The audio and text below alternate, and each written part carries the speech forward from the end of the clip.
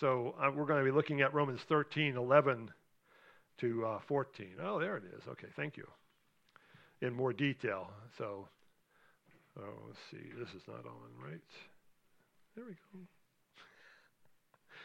All right. You know it's going to be good because everything's happening. So that's good. Okay, so the epistle to the Romans, right? It's the longest of all the Pauline epistles. That, externally, there's no doubt that this epistle was written by Paul. Every early list of New Testament books includes this among the writings of Paul. As early as the 2nd century, it was regarded as being from Paul, and the early church fathers cited it as being authoritative. Internally, that is the language, style, history, and theology, it's recognized as uniquely Pauline in content and style of writing. Now, Bible scholars believe that it was written in Corinth about 57 AD. It's the longest and most systematic unfolding of Paul's theology and was the basis for Martin Luther's teaching of justification by faith alone, by grace alone. The first 11 chapters, Paul expounds on his doctrine of justification by faith. In chapter 12, he moves into discussing the transformed life that comes from being justified by faith, beginning with what our overall conduct should look like, and moving into our relations to civil authority, and then the first part of chapter 13, and then our relation to fellow Christians in chapter 13, verses 8 to 14, and then into our relation with fellow Christians who are weak in the faith in chapter 14 and most of chapter 15. And the rest of chapter 15 and 16 are Paul's concluding remarks and specific instructions to the church at Rome and his benediction. Now, at the end of the section, dealing with our relationship with fellow Christians, we find our passage for today in chapter 13, verses 11 to 14. So it says, besides this, since you know the time, it is already the hour for you to wake up from sleep, because now our salvation is nearer than when we first believed. The night is nearly over, and the day is near. So let us discard the deeds of darkness and put on the armor of light. Let us walk with decency as in the daytime, not in carousing and drunkenness, not in sexual impurity and promiscuity, not in quarreling and jealousy, but put on the Lord Jesus Christ and make no provision for the flesh to gratify its desires. Now, as I said before, verse 11 is Paul's wake-up call to the church. Paul begins this command to wake up with besides this. And the this he's referring to is the outline he went before. All this chapter 12 and everything describes what it means to live as a Christian on this side of eternity. Using a series of commands, many of them difficult to follow, Paul has painted a picture of a believer as a person who sets himself aside for the good of others and radically trusts God to provide all that is needed. Now, Paul begins to describe why it's so essential for the Christians of that time to live this way, to be awake. Time was of the essence. The world was changing right before their eyes. Paul writes to the Roman Christians that the hour has come for them to wake up, in the sense that the sun is about to rise, so now it's time to get to work. Similarly, today, we see the world changing right before our eyes. The old book here from 1970. In 1970, writer Alvin Toffler and his wife Adelaide Farrell wrote a book called Future Shock. Future shock was the term they coined to describe the condition that affects people in societies when there is too much change in too short a period of time. One of the basic premises of the book was that not only is change happening quickly, but the rate of change is also increasing. In other words, while it took many centuries to go from an agrarian society to an industrial society, it took less time than that. 150 years, we went from industrial to post-industrial, and then in about 15 years, from the post-industrial into the information age. And I don't know what comes after that. There's probably more after that. But the idea is that change is happening faster and faster. So just as it was for Christians in Paul's day, so it is for us today. The world is changing, and probably not for the better. Right? We need to wake up. It's time for us to get to work. So how important is it to be awake and not asleep. You know, it's possible to do a lot of the same things in your sleep that you do when you're awake, right? We can talk in our sleep. We can even hear things in our sleep, right? We can walk in our sleep, as our little picture shows. We can even sing in our sleep. And of course, we also think in our sleep, and that's what we call dreaming.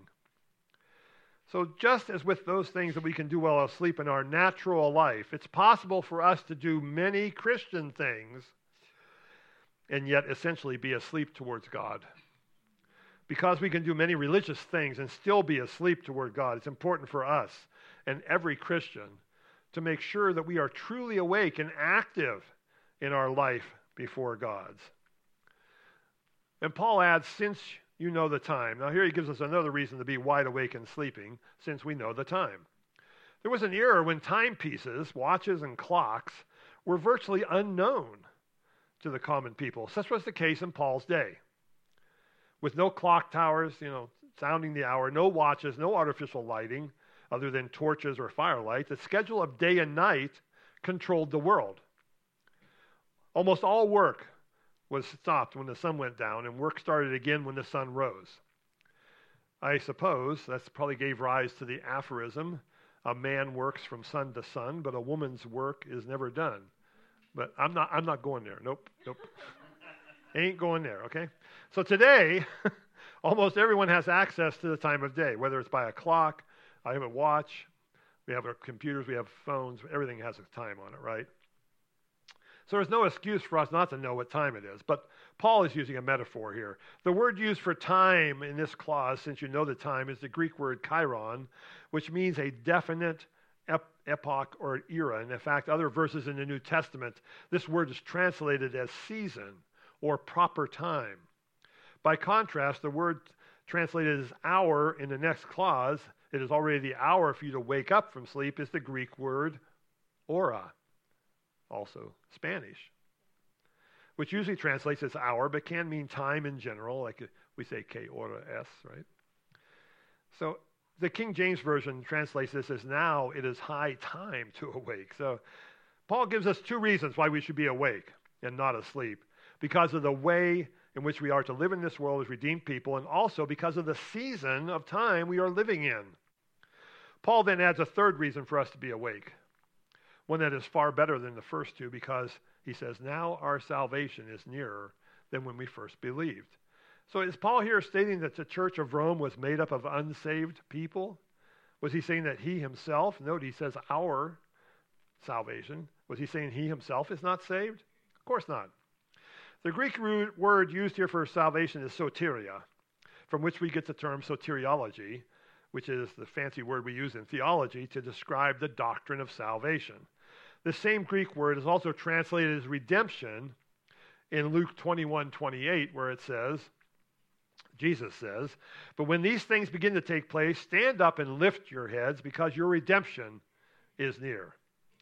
But in most cases, it's translated as salvation. Paul had just spent the first 11 chapters explaining justification by faith. That justification is the salvation that begins our journey as the children of God. During our journey, we experience salvation as we are sanctified step by step, piece by piece. Here Paul refers to the salvation that is to come when we shall join Jesus in heaven. The New Testament often describes salvation as something that has happened, something that is happening, and something that will happen.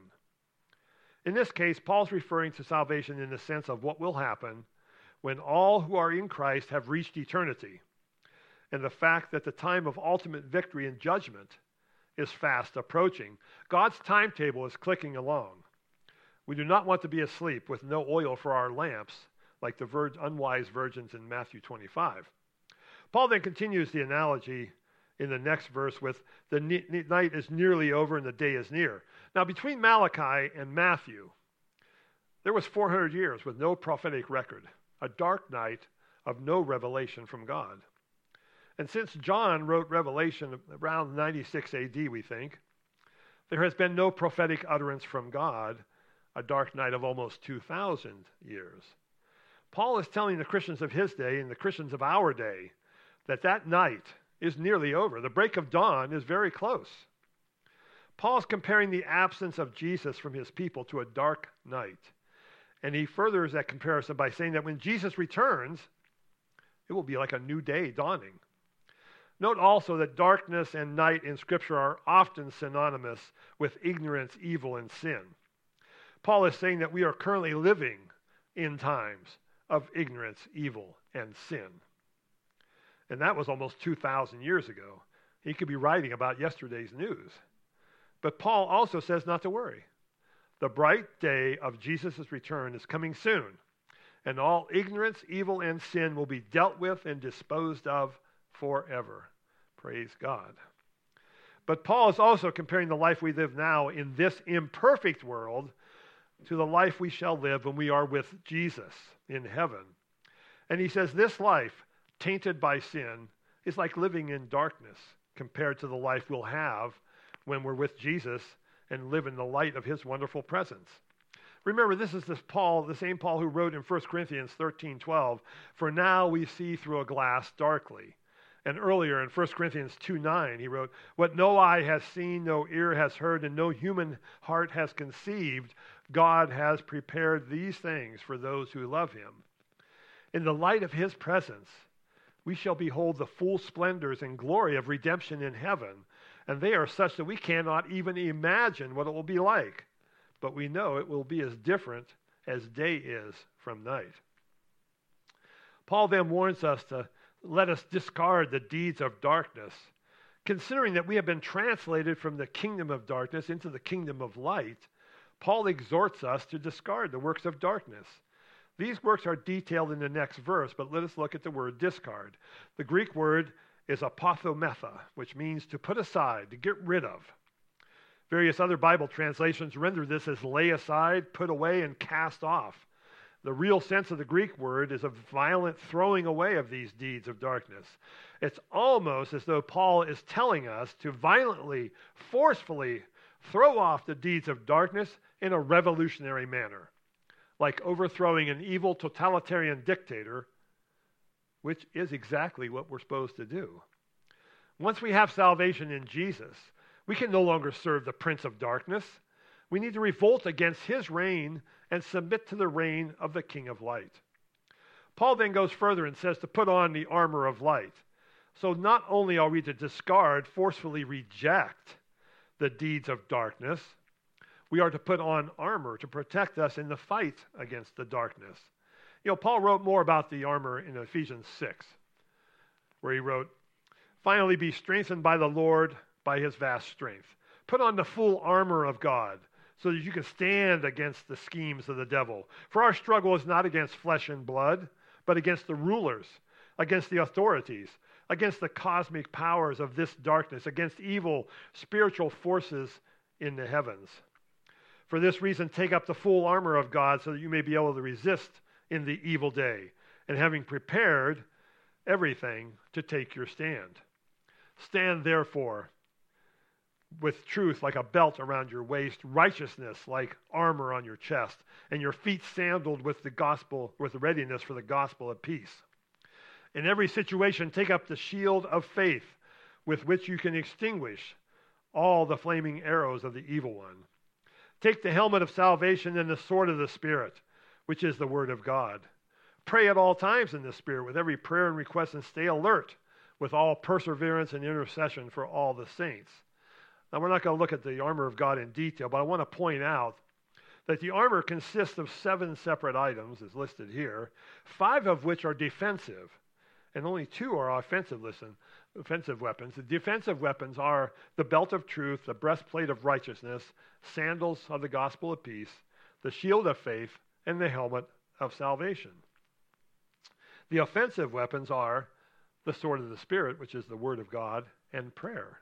And even prayer might be considered a defense, which really leaves only one real offensive weapon, the sword of the Spirit, which is the word of God. The point here is that the only offensive weapons we have, prayer and the word, are related to communication with God. In other words, if you're going to reject and cast off the works of darkness, you need to be in close communion with God, studying his word and having a robust prayer life. In verse 13, Paul gets down to the nitty-gritty. He says, let us walk with decency as in the daytime, not in carousing and drunkenness, not in sexual impurity and promiscuity, not in quarreling and jealousy. Paul implores us to walk with decency as in the daytime, that is, to conduct ourselves properly and decently as we walk in God's eternal light, doing everything decently and in order. Once we have renounced the deeds of darkness, we must forsake them and walk in the light as Jesus is in the light. Paul then lists 3 sets of sins, which are the deeds of darkness referred to in the previous verse. But don't think this is a complete list of sins to avoid, while the other sins, not on the list, are okay.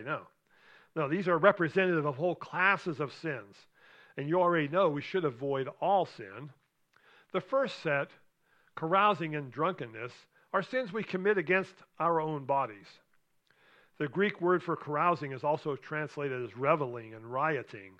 Carousing itself means to engage in a drunken revelry, to drink hard, that is, drink often and lots of it. Drunkenness, of course, means to be intoxicated by alcohol. I'm sure we all know someone who can drink lots of intoxicating liquor and yet remain sober. Just as there are some people who drink 1 beer and get tipsy, this set covers both types of people. Those who can drink and not get drunk, and those who get drunk at the least provocation. In either case, they're doing a great disservice to their bodies. Intoxicating liquor is not good for our bodies. And we are warned to not be drunk with wine, but to be filled with the Holy Spirit. The next set, sexual impurity and promiscuity, covers the sins that we commit with someone else. Sexual impurity is exactly what it sounds like. Sexual acts committed either outside the bounds of marriage or within marriage, but still sinful. Promiscuity carries with it the same idea of sexual sins, but with the added aspect of shamelessness. That is, sexual sins flaunted openly, even, dare I say it, because we are in June, with pride. This last set, contentions and jealousy, are sins we commit against each other. They're relationship sins that break the bonds of brotherly love, usually because we place ourselves and our interests above those of our brother or sister. Other translations have the word strife or contentions instead of quarreling, but the idea is fighting or arguing over the least little thing instead of covering differences with love. Jealousy can also be called envy, and it's related to the word zeal and the idea of zealousness. But it's more than just desiring what someone else has. It's the idea that what you have should really be mine, belongs to me, and I'm going to have it, no matter what the cost, even if it makes us bitter enemies. It's the opposite of being content. And it's like telling God that he doesn't have my best interests at heart at all. Because if he did, I'd already have what you got.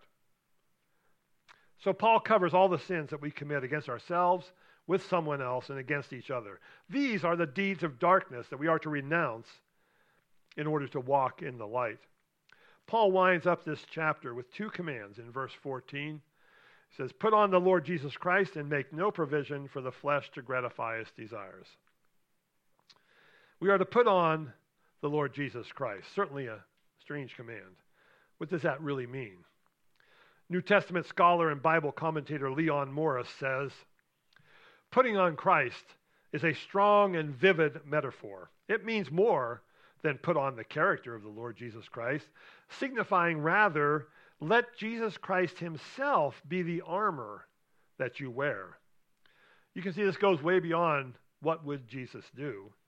It means that we should consider everything that happens to us as if it were happening to Jesus, and everything we do as if Jesus were doing it. It means, as Paul wrote in Philippians 2, to let the mind of Jesus be in us. That is, we should have the same attitude as Jesus did, no matter what happens to us and in everything we do. But note, we must throw off the deeds of darkness before we can put on the Lord Jesus Christ. Spurgeon says, the rags of sin must come off, if we put on the robe of Christ. There must be a taking away of the love of sin. There must be a renouncing of the practices and habits of sin, or else a man cannot be a Christian. It will be an idle attempt to try and wear religion as a sort of celestial overall, over the top of old sins. So this is no cover-up. This is a genuine reflection of Jesus in everything we do and how we react to what happens to us. We'll table the last part of verse 14 for now, but don't worry, we'll get back to it. So there we have Paul's commands to a sleepy, sin-ridden church to wake up, throw off, and put on. But how do we put these commands into action? I want to look at some practical ways to obey these commands. First, how can you wake up when we're spiritually asleep? Well, number one, prioritize pursuing wonder. Did you ever watch a young child, one to whom almost everything is new and unknown? If you have, you know that they see everything with a sense of wonder and awe. Remember, Jesus said, unless you become like little children, you will never enter the kingdom of heaven. One of the hallmarks of little children is their sense of wonder.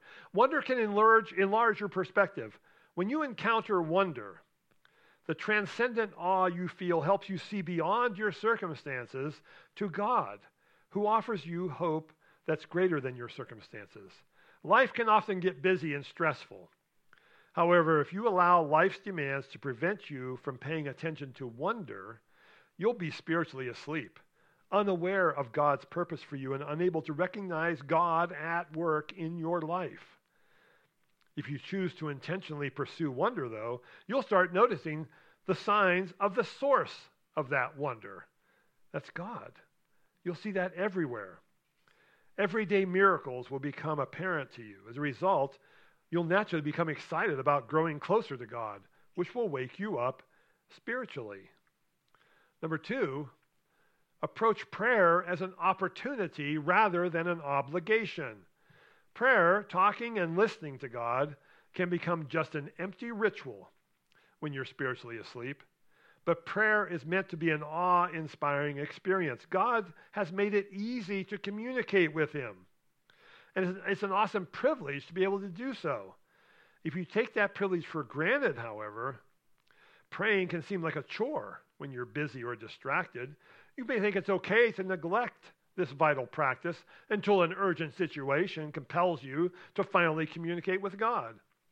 Or you may feel guilty that you haven't communicated with God in a while, and you try to catch up occasionally as if you're only fulfilling a duty that you can check off your list. But if you connect prayer to wonder, if you really expect to experience God's presence with you and in you, and you truly believe that God will communicate with you, you'll recognize that the process opens up wondrous opportunities.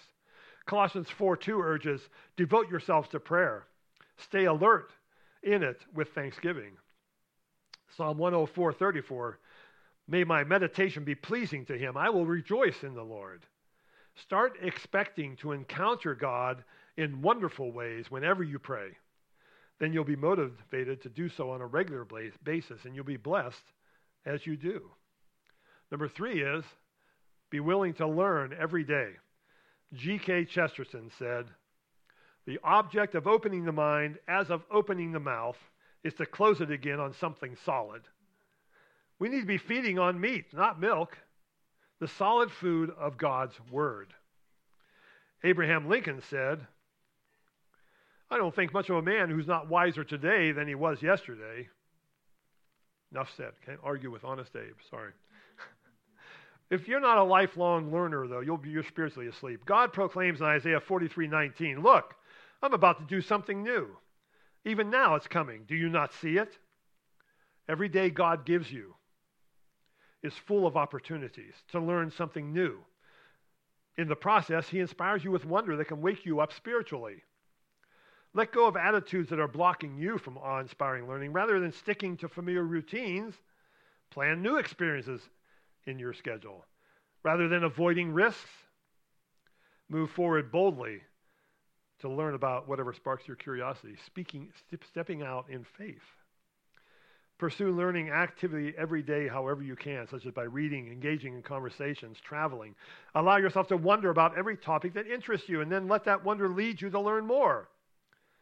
Try to live with a clear mind and an open heart. The more you learn, the more you'll feel inspired to thank God for the wonderful world around us, which will wake us up spiritually. And of course, study the Bible to learn more about God. You could read the Bible from Genesis to Revelation many, many times and still not know all there is to know about God. Number 4, ask the Holy Spirit to renew your mind. It's vital to ask the Holy Spirit this because we have to be alert spiritually. Do not be conformed to this age, but be transformed by the renewing of your mind so that you may discern what is the good, pleasing, and perfect will of God. Romans 12:2 reminds us. As the Holy Spirit works in your mind, you'll be able to perceive the wonder of God's work all around you. You'll also develop the fruit of the Spirit, listed in Galatians 5. Love, joy, peace, patience, kindness, goodness, faithfulness, gentleness, self-control.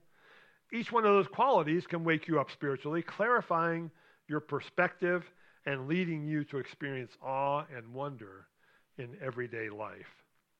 Number 5, use your senses to the fullest.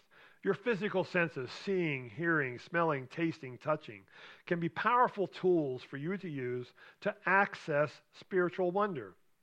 As you do so, you can wake up to the reality of what God's doing around you.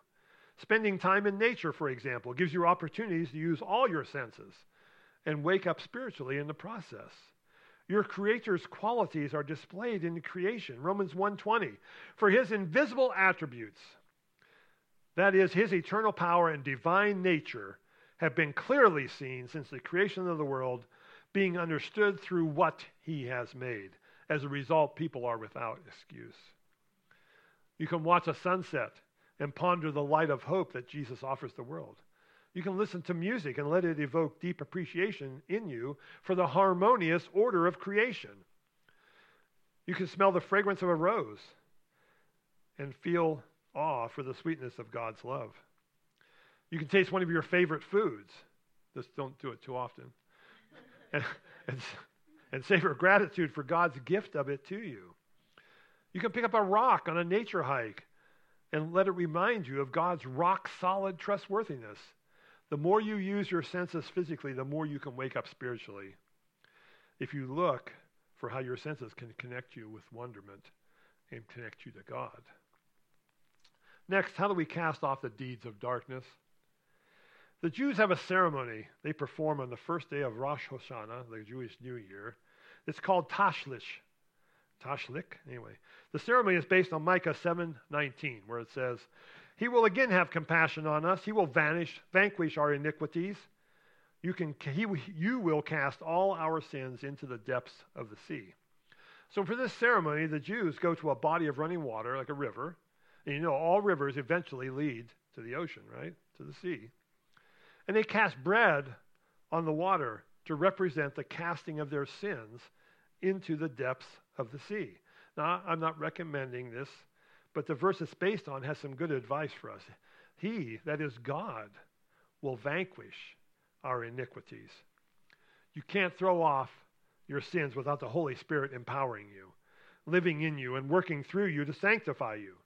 However, we are not powerless. Once we have the Spirit working in us, if you're caught in a sin, no matter if it's a sin against your own body, a sin you commit with someone else, or a sin against somebody else, you're a slave to that sin. So how do you break the chains and become free from that sin? Well, the first thing you need to do is be proactive. This means, as Dirty Harry said, you got to know your limitations. But you know what tempts you. Be vigilant and conscious of what's happening so the sin doesn't take you by surprise. Avoid situations that you know are dangerous. Acknowledge that you're weak and powerless. Allow God to be strong on your behalf. All the incredible power he has, a power so huge that he created the heavens and the earth from nothing, is available to you. Ask God to pour it over you, to baptize you with the Holy Spirit, so you can stand fast in that moment when sin is standing at the door and knocking. Jesus is at the throne of God making intercession for you. The next practice is what they call radical amputation.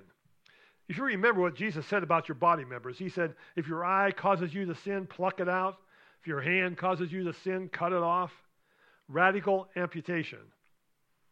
Not body mutilation, but radically amputating every avenue through which sin enters, and be radical in cutting it off at the source. For example, if you're tempted to watch something on your computer or a TV that you shouldn't, turn the device off. Leave the house if necessary.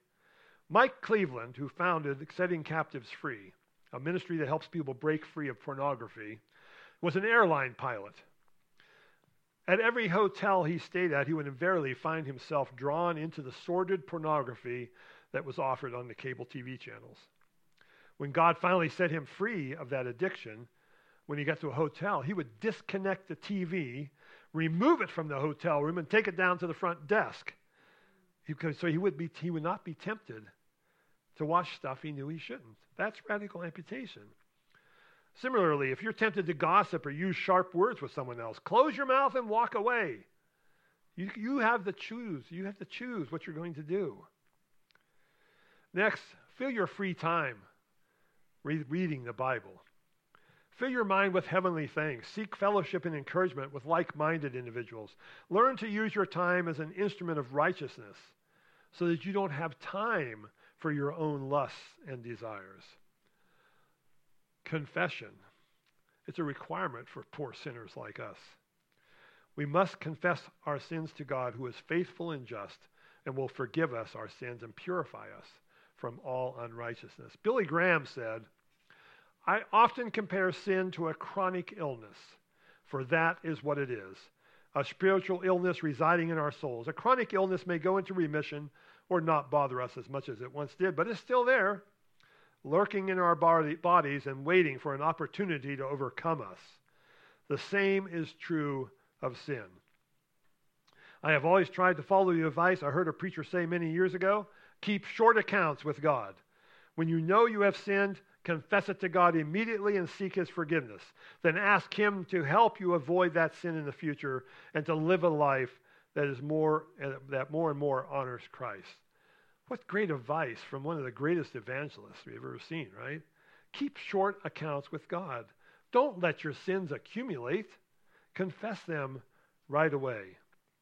And lastly, how do we put on the Lord Jesus Christ? Well, let's review what Paul told us to put on. In verse 12, he told us to put on the armor of light. Then in verse 14, he adds, put on the Lord Jesus Christ. So are these two different things, or is it one action described two ways? Well, let's look at some of the assumptions that Paul makes when giving these commands. Firstly, Paul assumes that those who belong to Christ, who are redeemed by him, are already children of the light, children of the day. We have been transferred from the dominion of darkness to the kingdom of Jesus Christ. We are new creatures in Christ, children of the Most High God. What remains is for us to dress like it, live like it, and fight like it. The clothes, the life, the fight do not make you a child of light. They show that you are a child of the light. Another thing to keep in mind is that when Paul talked about putting on Jesus Christ in Galatians 3:27, he said, for those of you who were baptized into Christ have been clothed with Christ, which means that the putting on of the Lord Jesus Christ is something that's already been done. Baptism is the acting out of what happens by faith when you are redeemed. And what happened was you put on Christ once and for all, which means that the command to put on Christ is a call to become what you already are, a Christ wearer. So Paul's commands to put on the armor of light and put on the Lord Jesus Christ are not instructions to be saved again. They are a call to Christians to be what they already are in Christ. We are children of the light. Now we need to dress like it, act like it, and fight like it. But what is this armor of light? Well, we look briefly at the armor of God, and in 1 Thessalonians 5:8, Paul writes something very similar to what he's writing here in Romans, where he says, but since we belong to the day, let us be self-controlled and put on the armor of faith and love and a helmet of the hope of salvation. So here he equates armor, the King James Version uses breastplate, as being faith and love, and the helmet as the hope of salvation. Paul's use of only these two items does not negate the rest of the armor. They're just the most important: faith, love, and hope. So when Paul says, let us discard the deeds of darkness and put on the armor of light, he means it for us to put on faith, love, and hope. If you sleepwalk through this world, you will be affected by the weapons of darkness aimed at your chest and your head. That is your emotions, your will, and your reason. These weapons are not meant to scare you. No, far from it. They are intended to lull you into a glitzy, entertainment-saturated sleep filled with material goods. The only way to stay awake is to put on the armor of light, faith, hope, and love. But faith in what? Hope in what? Love for what? I think we can see a parallelism between verse 12, put on the armor of light, and verse 14, put on the Lord Jesus Christ. What Paul is saying here is that we should put on faith in Jesus, hope in Jesus, and love for Jesus. It means our armor against the wiles of Satan is Jesus Christ. We wear him as protection against the devil's deceits, tricks, and deceptions. Faith in anything other than Jesus is futile. Hope in anything other than Jesus is misplaced. Love for anything other than Jesus is deadly. So put on faith in Jesus and hope in Jesus and love for Jesus. This is what it means to put on the Lord Jesus Christ. But how do we do that? Well, one way is by looking at the nature of faith, hope, and love, right? Faith comes by hearing, and hearing by the Word of God. So put on Jesus by immersing yourself in the Word of God. Hope comes from the promises of God. So put on hope, or put on Jesus by remembering the promises that God made and has kept. There are some promises he's made that we haven't seen yet, but he has made plenty that we've already seen. Love comes from an intimate relationship with Jesus. So get to know him. Get to know him better by spending time with him in prayer and meditating on his word. Remember, he loved us first so that we could respond to him in love. But to look at the rest of verse 14, the part we skipped over before, which says, make no provision for the flesh to gratify its desires. The word provision means literally forethought. So the whole verse could be translated like this. Put on the Lord Jesus Christ, and don't let any thought in your head that would lead to a sinful desire. Not just the gratification of the sinful desire, but even the desire itself. And you know how this works. We get a certain thought. Then we dwell on that thought, turning it over in our mind. We hear Satan say, it's not that bad of a sin. You know, the old ruse, right? Did God really say? No. That thought, allowed to simmer in our minds, can awaken sinful desires. Paul has in mind here the three classes of sins he mentioned before. Sins we commit against ourselves, sins we commit against others, and sins we commit or with others, and sins we commit against others. So the point of this last part of verse 14 is, don't let any thought into your head that could possibly give rise to the desire to commit one of these sins. Remember, Paul wrote in 1 Corinthians 10, for although we live in the flesh, we do not wage war according to the flesh, since the weapons of our warfare are not of the flesh, but are powerful through God for the demolition of strongholds. We demolish arguments and every proud thing that is raised up against the knowledge of God, and we take every thought captive to obey Christ. Clothing yourselves in the Lord Jesus Christ is just the beginning. The real work begins when we have to strive to take every thought captive to obey Jesus. This is a tough job. So here are some ways we can accomplish that. First thing is accept responsibility for your thoughts. You have the ability to exercise control over your thoughts. God warned Cain to focus his mind on the right things. But Cain chose to think about the wrong things, anger and jealousy, which led to his murderous actions. With God's help, by putting on the Lord Jesus Christ, you can gain control over your thoughts and think godly ones instead of ungodly ones. Next, change your mind. Not just your behavior. Your mind must be changed. God calls us to change sinful behavior that does not honor him. But instead of focusing on your outward behavior, work on disciplining your mind from which the behaviors stem. Allow God to transform you by the renewing of your mind. Think through your problems. Don't just react. Don't laugh. This is what happens to me. When you experience difficult challenges, you can react to them and think yourself into despair every time. Or you can look forward to the next opportunity and ask yourself what you learned from this failure. Is the first thought, I'll never do anything right? You don't have to get trapped by devilish thoughts. When you have these types of thoughts, go to God's Word. Read about the wonderful promises He has made to us.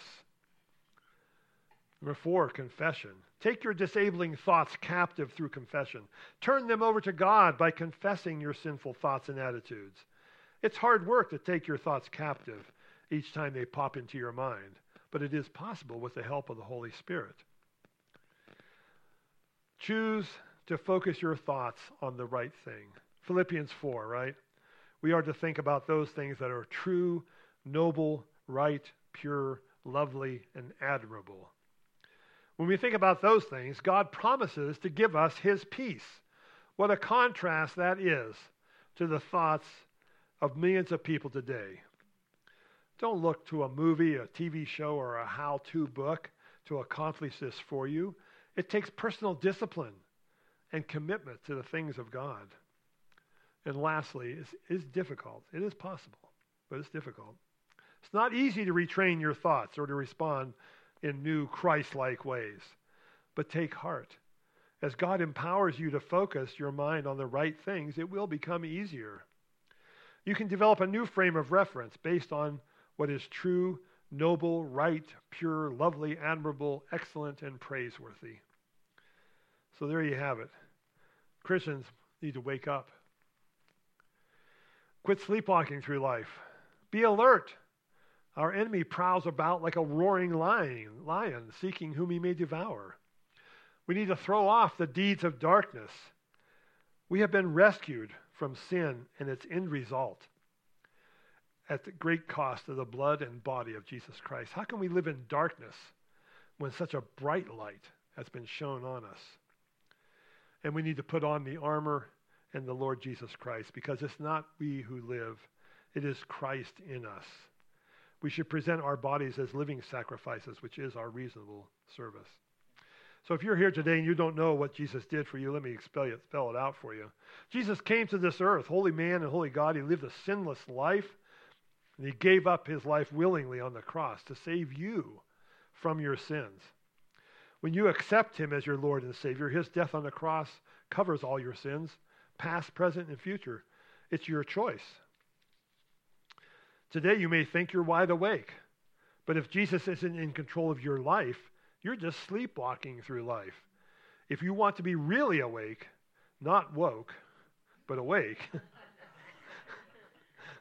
repent of your sinful life, have faith in Jesus, and follow Him. Remember, it's your choice.